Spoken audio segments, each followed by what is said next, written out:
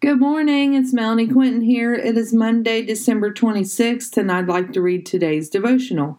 Live for the Lord, Romans 14:8. For if we live to the Lord, and if we die to the Lord. So then, whether we live or whether we die, we are the Lord's. Live in the presence of the Lord Jesus this day and always.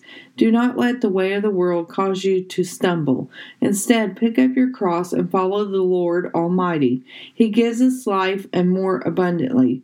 What are you regretting this morning? Have you turned it over to the Lord? Maybe things didn't turn out the way you hoped for. Turn it over to the Lord. Not everyone is on the same page in life. Now that another Christmas has come and gone, what is your hope for the new year? My hope for the new year is to have a closer relationship with the Lord Jesus. My hope is for my husband's hearing to be better. My hope is for all of our friends and family to experience prosperity. My hope is for more people to come to Christ. My hope is for more opportunities to share the gospel. My hope is for a revival. Revive us, dear Lord. Bring forth your Spirit and fill us with joy, laughter, love, and all things from above.